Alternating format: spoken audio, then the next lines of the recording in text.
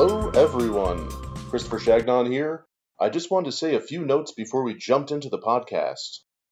This month, it is our pleasure to be joined by three of the producers from the documentary film series From the Cubby, Joe Spence, Nick Chamberlain, and Avi Betz-Heineman.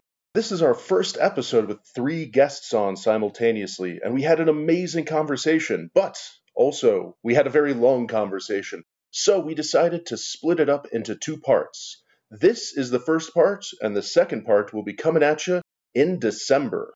Even if you haven't had a chance to watch the first film yet, that's okay. But if you would like to watch it before listening, or after, you can check out the information in the show notes below to find out how to watch it. We would also like to note that the person at the center of this first film, Martin, is of traveler heritage, and as such, we discuss this as a portion of the podcast. We highlight this because what is acceptable or offensive in terms of terminology referring to travelers can change from context to context. As such, we just wanted to put out there that some of our guests occasionally use a term which is considered offensive for travelers in Finland and other countries, but not necessarily in the context that they are coming from. We just wanted to give the audience a heads up about this before the episode started. So, with all that said, let's jump into the show.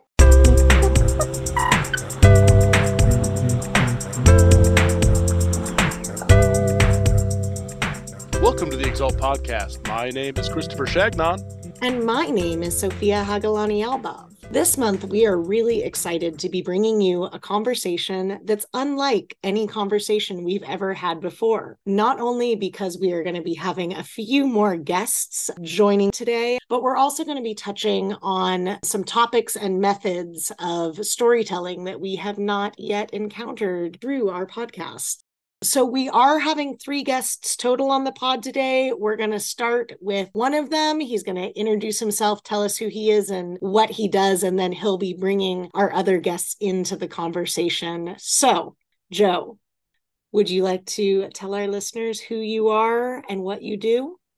Yeah, my name is Joe Spence. I'm a doctoral student from the University of Kent, and my research addresses a tuberculosis outbreak that occurred in the city of Canterbury in southeastern England between the years 2016 and 2020. I didn't expect to be involved in medical anthropology. I hadn't read widely around the subject. In fact, when I started my PhD, I intended to be studying the circumstances of commercial trawler fishermen off the North Kent coast. Now, as part of my doctoral studies, I was invited to make a short film, just a 10-minute film, and to learn the various processes and technologies of making what you might call an ethnographic film. So I was spending most days of my week out on fishing boats, and I was living in the centre of Canterbury, barely a stone's throw from Canterbury Cathedral. As you know, a historic Christian site of pilgrimage. And around that time, a man called Martin turned up on my doorstep. Martin was homeless and rough sleeping at the time, and he'd be on my doorstep most evenings, busking away, making a hell of a racket with a harmonica. Martin and I passed each other every single day, multiple times a day, and obviously we started getting talking, and he started to tell me a bit about his life, and I thought, wow, what a, first and foremost, a nice man, a friendly man, a funny man. I enjoyed having conversations with him, and I thought, well, okay, for this 10-minute film, introductory filmmaking course, I will sit down with Martin and record a kind of life history, a life biography with him, and that's where it all began. At the time, I very much anticipated that I would do the film with Martin and then go back to my fishing project. Ultimately, it's 6 years later, and I'm still trying to figure out what happened to Martin and make sense of the many, many chaotic things and oftentimes wonderful things that occurred over the next 6 years.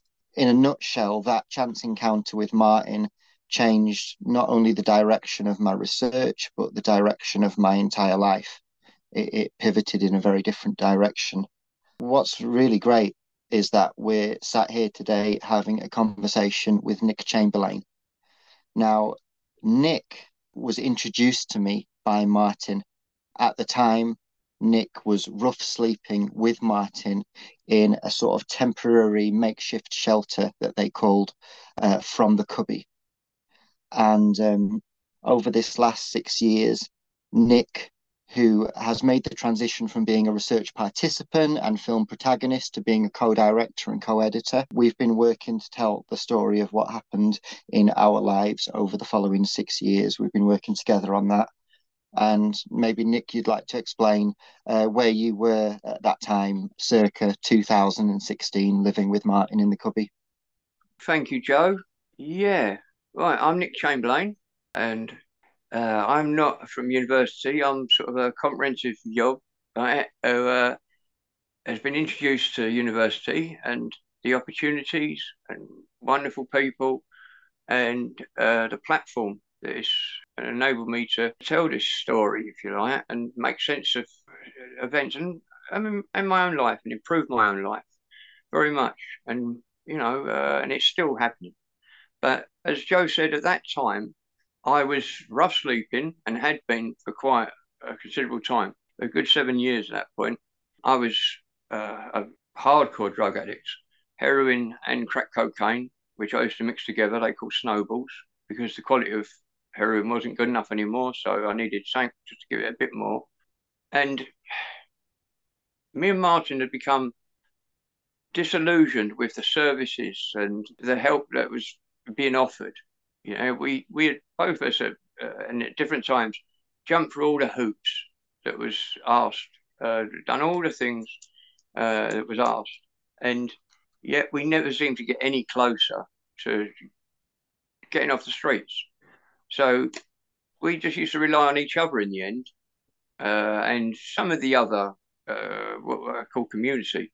Even though one of the screenings there was somebody disputing the fact that we had community, but it was.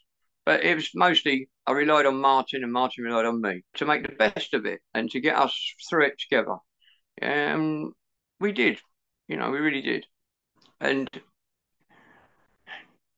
the drugs made it slightly easier as well, but also brought a lot of problems with them.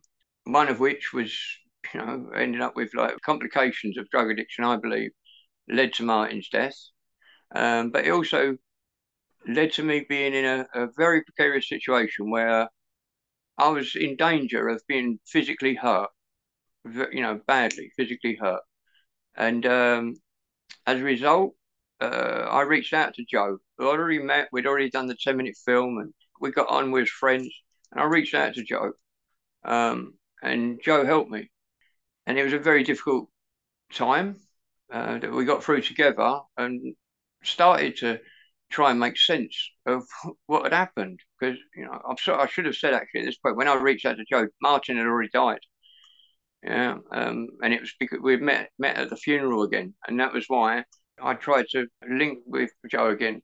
Now, we knew the story weren't finished. Even though we didn't know what the story or where it was going to lead to at that point. And bloody hell, it's led to some real strange places. But as Joe said as well, some magical moments, we really have. We've had things happen which just seem to come out of nowhere. It's been great. And now I'm in recovery and have been for like a good few years now. And I'm confident in my recovery, which I've never had before. I've got my own little place.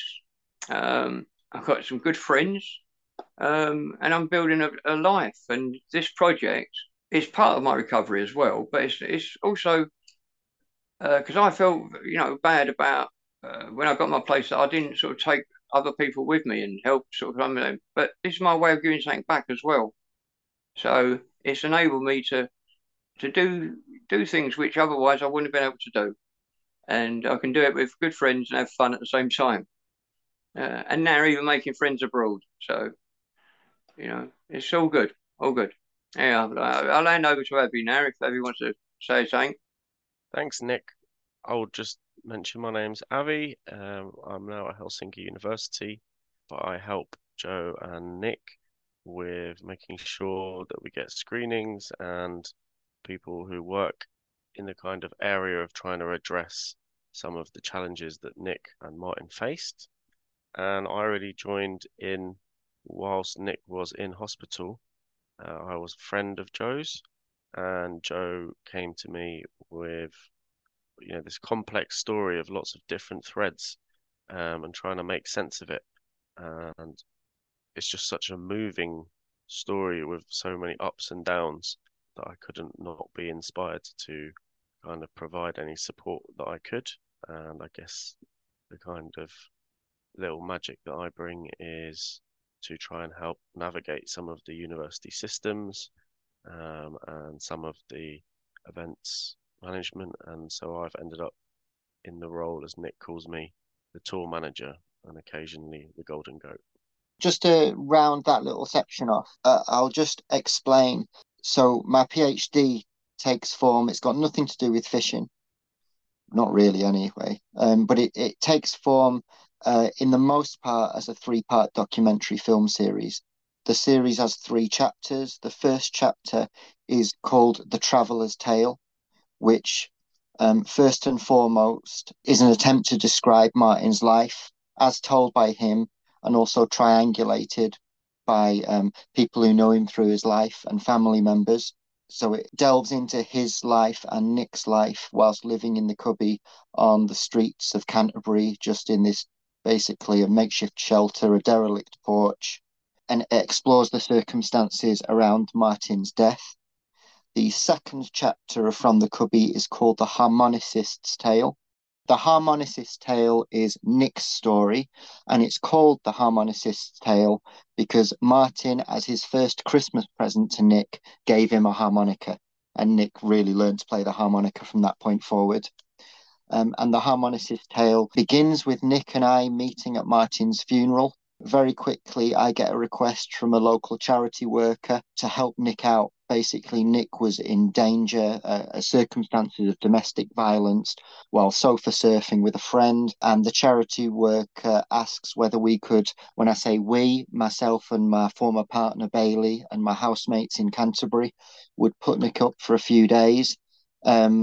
It was a very, very difficult decision. We did decide that we would put Nick up at our home for a few days so he could escape the violence he was experiencing. What we didn't know at the time is that Nick had an active and infectious strain of respiratory tuberculosis, a strain called Microbacterium africanum. Nick was meant to stay with us for 3 days. He ended up staying for 9 days. Over the course of that 9 days, he became progressively more unwell. On the 9th day, he was rushed to hospital on the advice of the paramedics who attended and said if he wasn't to go to hospital, he had less than 24 hours to live. He was admitted to hospital initially with what was sepsis. A couple of weeks later, we realised that sepsis was compounded with tuberculosis. And The Harmonicist's Tale, part 2 of From the Cubby, deals with Nick's treatment journey. So Nick was discharged into emergency accommodation from the hospital with the duty to administer a 6-month course of daily antibiotics. Now, TB is a long and lengthy treatment. You've got to take your medication every day for that full 6 months at least. The circumstances of Nick's living arrangement, in a nutshell, did not meet his needs. We might be able to explore that later in this podcast. But Nick relapsed and forgot to take 20% of his medication, essentially. And therefore, he left his accommodation, which was completely unsuitable, and went to live with a man called Kevin. Now, Kevin was quite a vulnerable man, 54 years old, and his home had been taken over by drug dealers in a practice, what we call over here cuckooing. It's where dealers take over the homes of vulnerable people and more often than not give them drugs in exchange for a place to serve up and deal drugs. So Nick abandons his accommodation, goes to live with this guy, Kevin, whilst not taking the full amount of his medication. therefore becoming a public health risk as far as they're concerned. Ultimately, by the end of part two, the local authority makes moves to prosecute Nick under environmental health legislation, in particular a Part 2A court order. So Nick gets forcibly quarantined in treatment facilities, firstly in a hospital for 3 months, and for the next 4 months in supported living accommodation in London. In my view, Nick needed to go into supported accommodation upon his discharge from hospital. For all kinds of reasons and through no fault whatsoever of the NHS staff working, that wasn't available at the time. But finally, when Nick did get to go into a supported accommodation, so like a supported living residency, and when Nick emerged, he moved into a council flat, had the first opportunity, in my view. Nick, of course, chime in if you disagree with anything that I'm saying. But Nick moved back into a council flat, and shortly afterwards, COVID-19 hit. So ironically, Nick's been in forced quarantine, in lockdown, for more than 6 months, gets out, and a couple of months later, we're all in quarantine. And it was in that context that Nick and I essentially formed a bubble and edited part one of From the Cubby whilst in lockdown. Part three, we're calling it The Fisherman's Tale. It's called The Fisherman's Tale, basically in an ironic homage to my original PhD topic that never happened.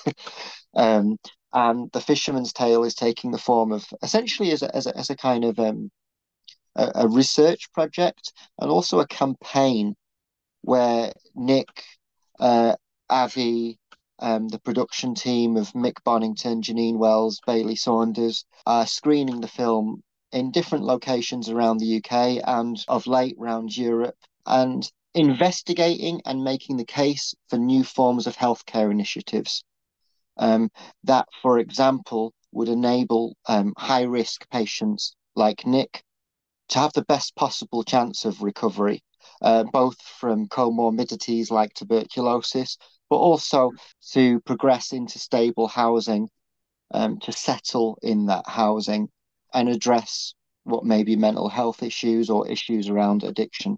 So those healthcare initiatives for us take the form of things like overdose prevention centres.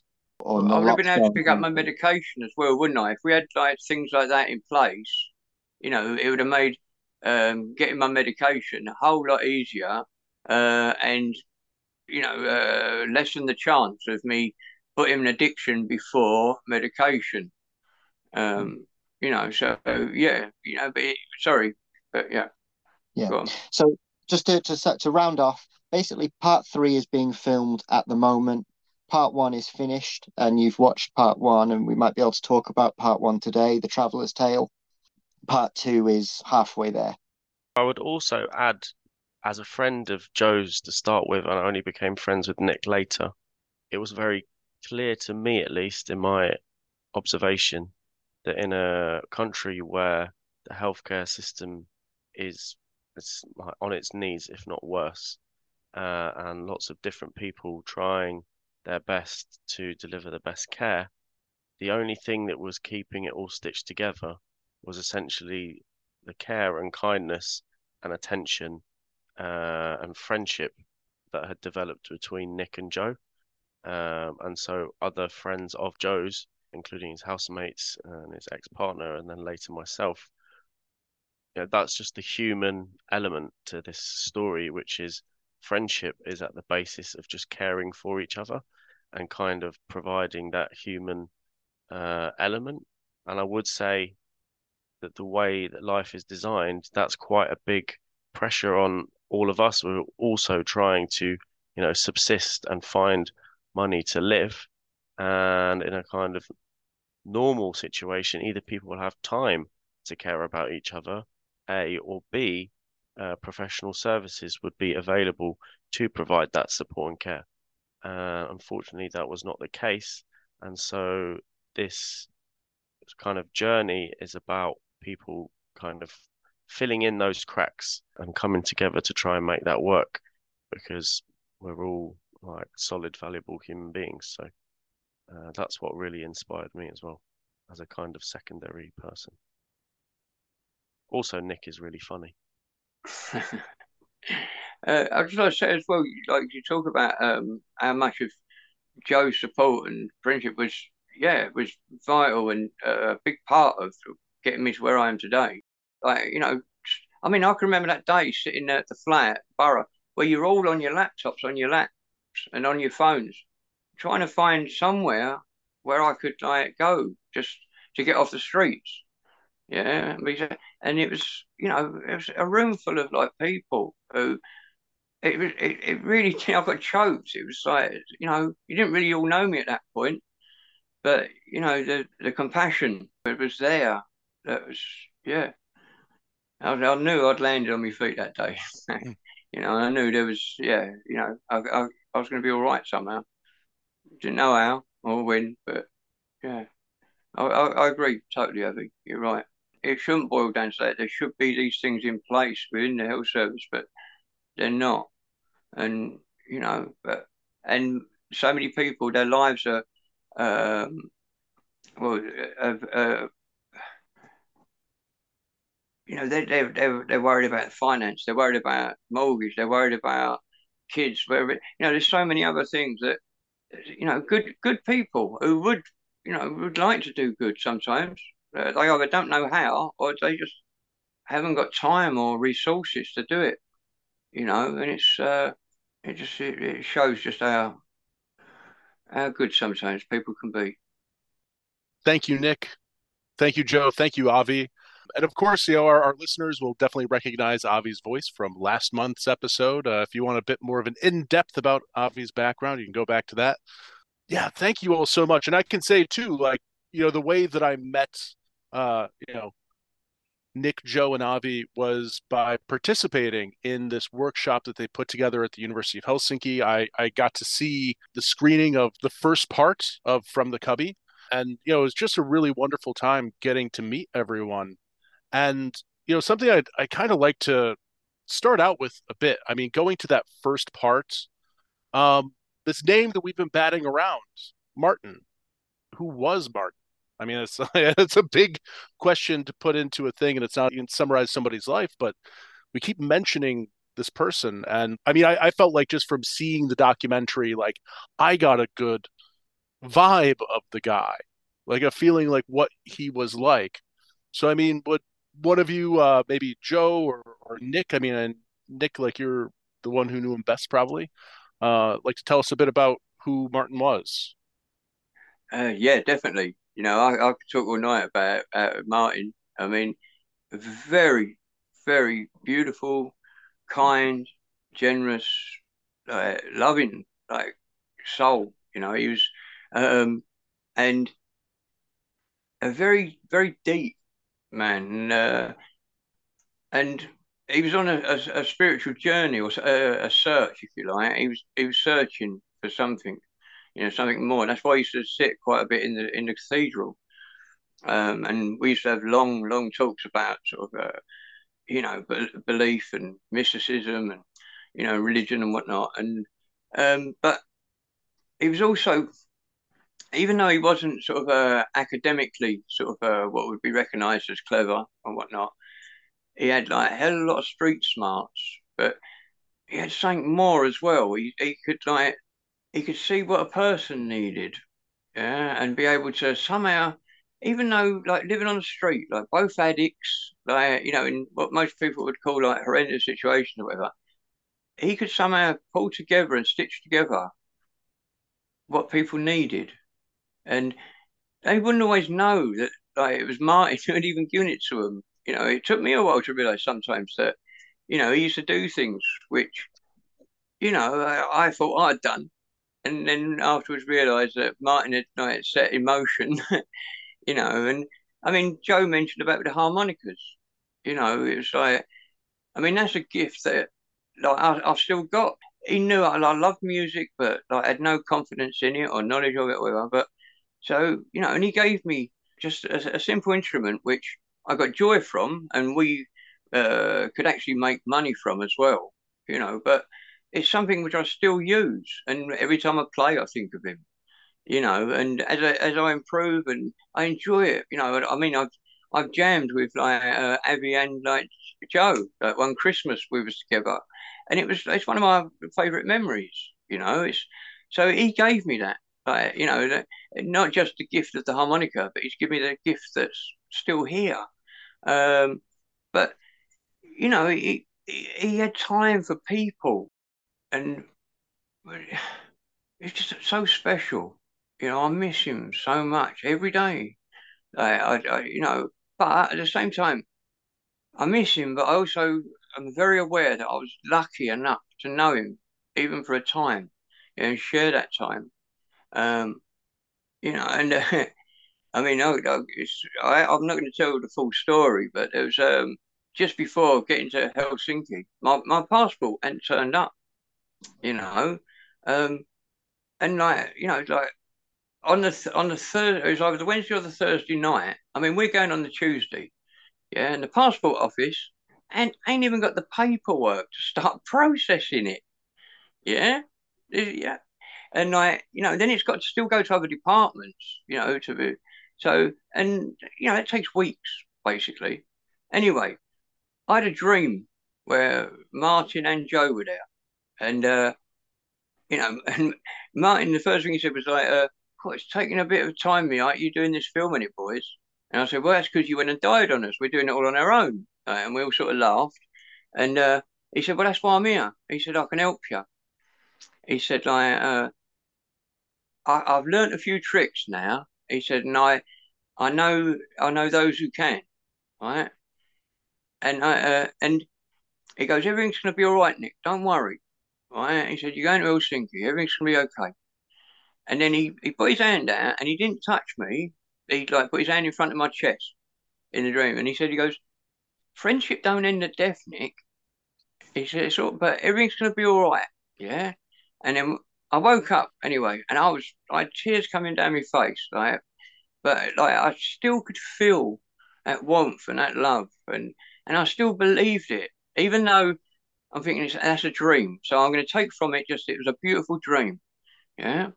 Anyway, next day, I'm on the phone to the passport office. And by this time, like, so I've been phoning every day for like, you know, the past couple of weeks or so. And this is a guy who I'd got through to more than once, and now I had an extension sort of thing. Vincent, his name was. I said, "Vincent, I don't suppose there's any, you know, joy is there." He went, "Well, Nick," he said, "we got the paperwork this morning." I said, "Yeah, it's all a bit late though, isn't it?" I mean, we'd already started talking about me just participating on Zoom level by this time. Then, you know, let Evie and Joe going and me staying in England. He goes, "Look," he said, "I've worked here for, I can't remember if it was like, you know, it was either 8 or 12 years." He said, he goes, "I've never seen this." He said, "Your passport, the paperwork's been done." He said, "It's gone up to such and such office. It's being printed and it's going to be sent out tomorrow." I went, "What?" He goes, "I don't know." He said, "Unless you are fleeing a war-torn country, or you're a diplomat, or you need a transplant, or you're royalty or one of the 1%." He said, "This don't happen." He said, "I don't know what happened." He said, "But you're getting your passport." And sure enough, it came through the door. Do you want to say a little thing about Martin, Joe? Yeah, okay, so I first met Martin in 2016. Like I said, he was playing with his harmonica on my doorstep and we got talking. Um, uh, One thing we had in common was a background in youth work, and that was one of the things that initially got us talking. I never intended to go to university. The reason I went to university is because myself, family members, and many friends around me all got made redundant in around 2010 in the the first wave of austerity, really, in response to the global banking crisis. I was a young person myself. I was 20, but I was working in youth work, let's say. And when I got talking to Martin, the first thing he told me is that he was a teacher, and he said, I'm an informal teacher." And Martin himself had been made redundant around the same sort of time, albeit in a different part of the country. And that was what initially got us talking, the thing that we had in common. The other trajectories of our life, you could say, are very, very different. Martin was born in Ashford in southeast England, about 20 minutes drive from Canterbury in 1968. His mum, as Martin describes, was a Londoner, and his dad, as Martin describes, was a traveller. He was from a Romany gypsy background, making Martin what Romany gypsies would call a didikoi, a half-breed. It translates something like that.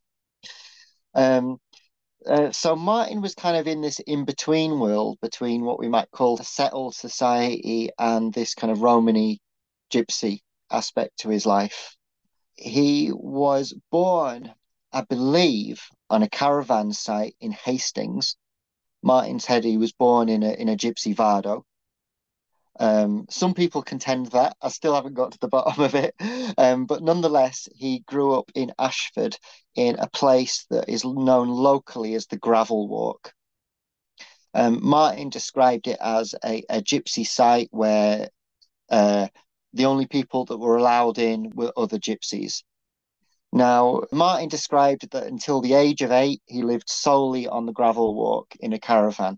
Having triangulated that story with people that knew him, that's not exactly accurate because the Gravel Walk was actually destroyed sometime in the 50s, something like that.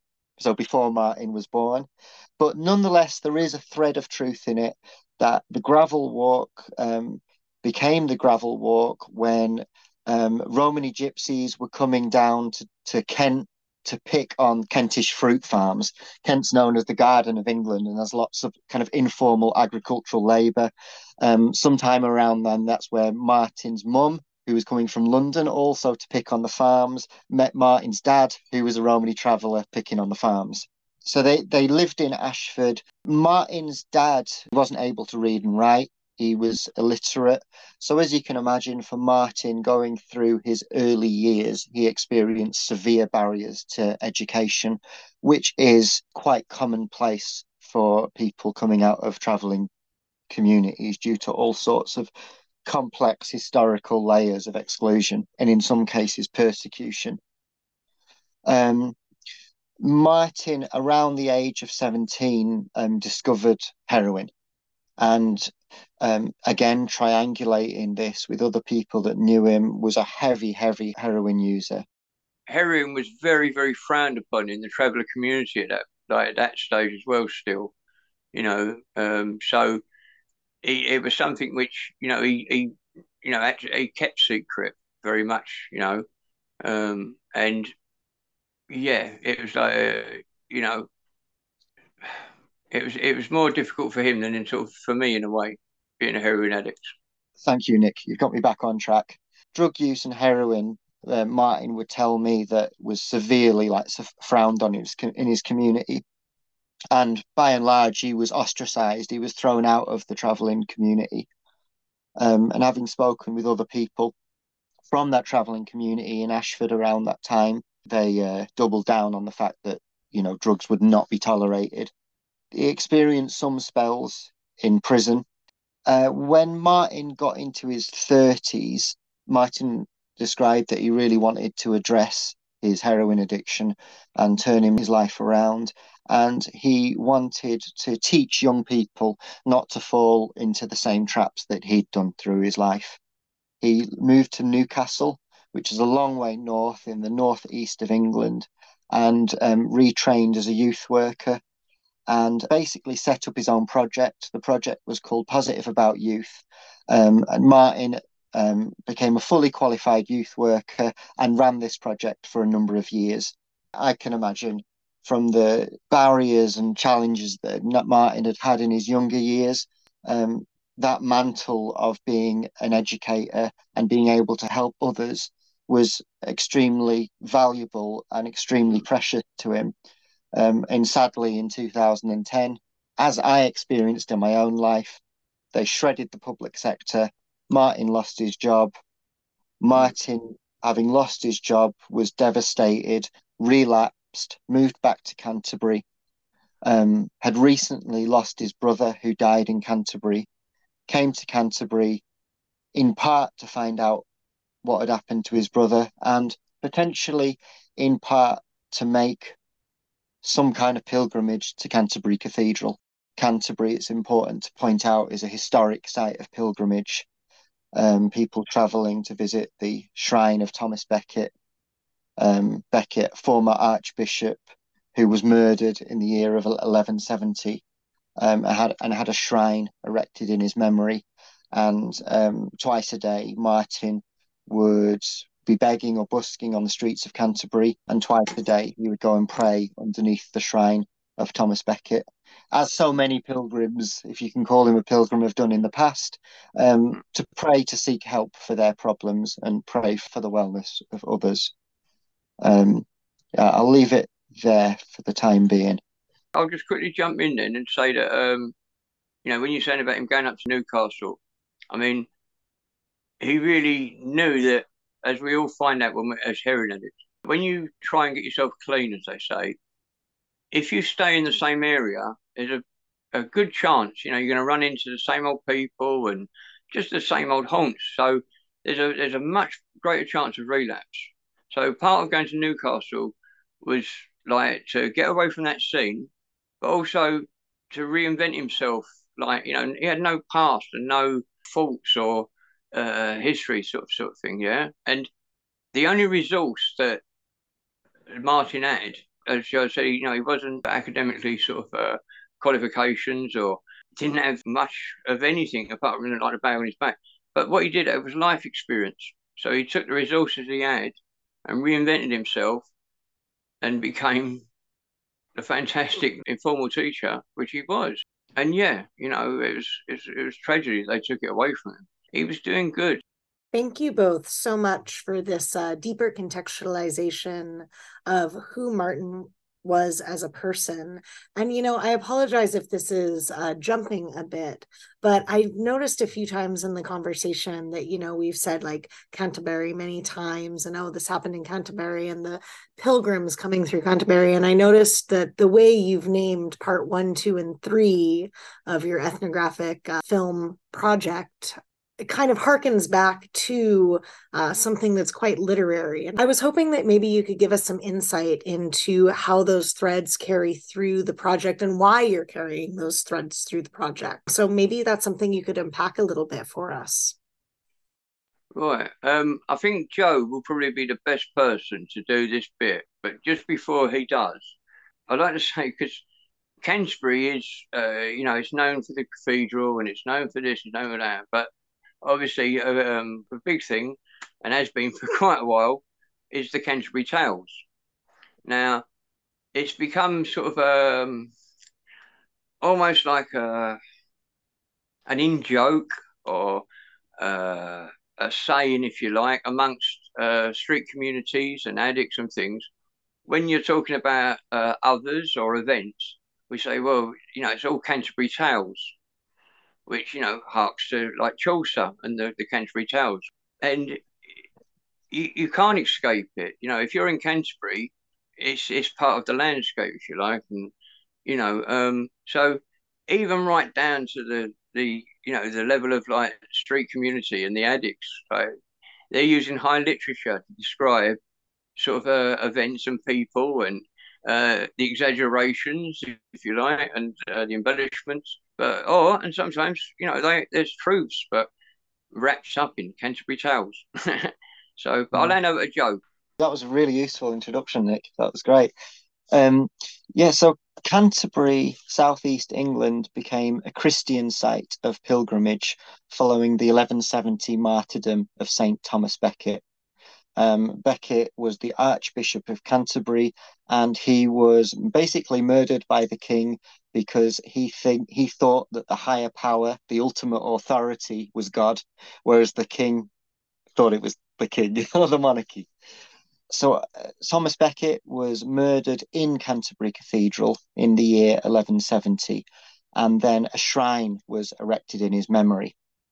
The shrine contained relics of Thomas Becket, and people from across Britain and quite soon across Europe and the wider world started to travel to Canterbury to pay homage at the site of Thomas Becket and oftentimes seek miracles of healing. The shrine became synonymous with miracles. Canterbury remains a Christian site of pilgrimage today. So the original shrine of Thomas Becket no longer exists in its original place. It's actually been moved upstairs. But in its place, or at least above where the shrine used to be, there's an artwork that has been installed. The artwork's by the British sculpturist Sir Anthony Gormley. And this artwork depicts a human figure or a human form, albeit a human form that is made out of nails. And the nails have been taken from the walls of Canterbury Cathedral and repurposed for Anthony Gormley's artwork. So to wind back to Martin would spend his days busking and talking and getting by on the streets of Canterbury. But twice a day, he would go and pray at the original shrine of Thomas Becket, and he would pray directly underneath this Anthony Gormley artwork, which is called Transport. It wasn't always prayer though. Sometimes he was just like, meditations, if you like. That he found a stillness and an ability to think there, which he couldn't do outside.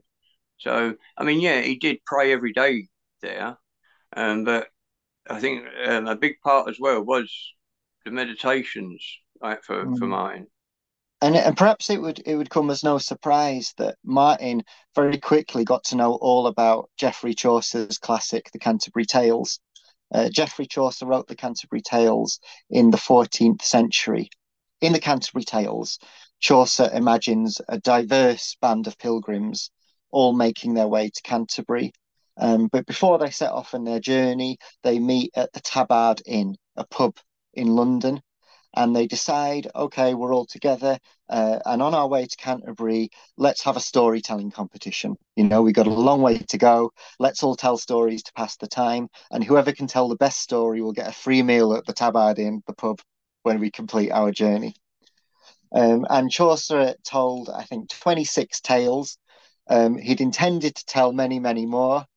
And Chaucer died, basically, before the tales were completed. But I think what the Canterbury Tales is most renowned for and most celebrated for is that it offers insights into, medieval England dealing with problems of morality, of religion, of justice. And it's delivered in a very kind of humorous and bawdy and oftentimes kind of drunken and rude way. But nonetheless, it gives these very kind of almost he was an ethnographer of the time, of the medieval ages.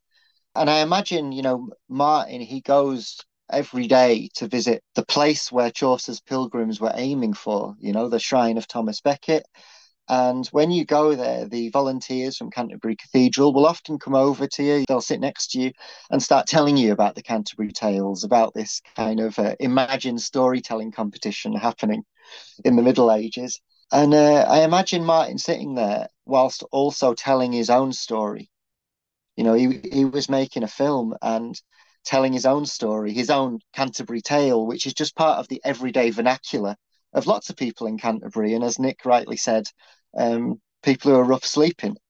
That community, as you can imagine, is a bit of a rumor mill of different competing stories or versions of truth, and people, it's just inserted into everyday conversation. Oh, it's another Canterbury tale. So, the idea of using the Canterbury Tales as the frame for our film isn't something that Nick and I have necessarily conceived. I think that ultimately came from Martin. And when we go on to describe the circumstances of Martin's death, we'll understand why perhaps this is authentically a modern day contribution to Chaucerian literature. I'll just jump in and add an additional part about the Canterbury Tales.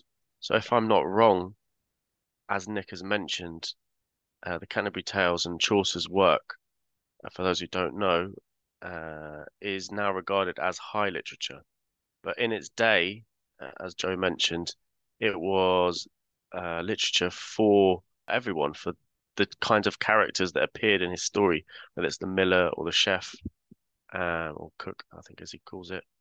And a key part of the film is that it brings that strangeness that normally in anthropology or historically in anthropology is kind of something that happens in other places in other people's lives. And instead, you start to see that Canterbury is alive almost in an animistic sense, that this place has a mythology that's telling you something about the landscape. And this is not just a piece of literature that has now been kind of co-opted by a certain class of people. It's actually a piece of mythology that's telling you about the different stories and different people in those places and lives on, as Nick has noted, amongst different people in that area from whatever class they are from. So it's a kind of, as one of the audience members once said, the powerfulness in the film and what also attracted me to thinking about the first episode is that things that are normally strange, so maybe someone that's homeless, become quite familiar, and you realize that they are other human beings going through different challenges that you might face. But at the same time, they make something quite familiar, this kind of tourist site that you might see on a picture, becomes quite strange, and lots of weird things that might not necessarily rationally make sense start to occur. And so you start to finally feel this part of England starts to come alive, and it's no longer a dead landscape. Yeah, very much. No, I agree, mate. And as you say, it's very funny that it's almost as if the place itself breeds like the Canterbury Tales and the continuation of. And yeah, this is not a piece that's stuck in the 14th century. It's still very much going on, and the tales are still being told, and and it's yeah, a classless thing that's everybody's got a Canterbury tale. If you spend any time there, you will get your own Canterbury tale. It's almost a guarantee. I just wondering about that. That's all. And that's where we're going to leave it off for this episode. Thank you so much to Joe, Nick, and Avi for coming on, and you can check out the rest of the conversation next month in December. Don't forget, if you'd like to check out the documentary for yourself, you can email fromthecubby@gmail.com, and they will send you a link and a code to be able to watch it online. From the cold, dark November of Helsinki, Finland, I am Christopher Shagnon. On behalf of Sophia Hagelani-Albov, thanks for listening, and we'll catch you next time.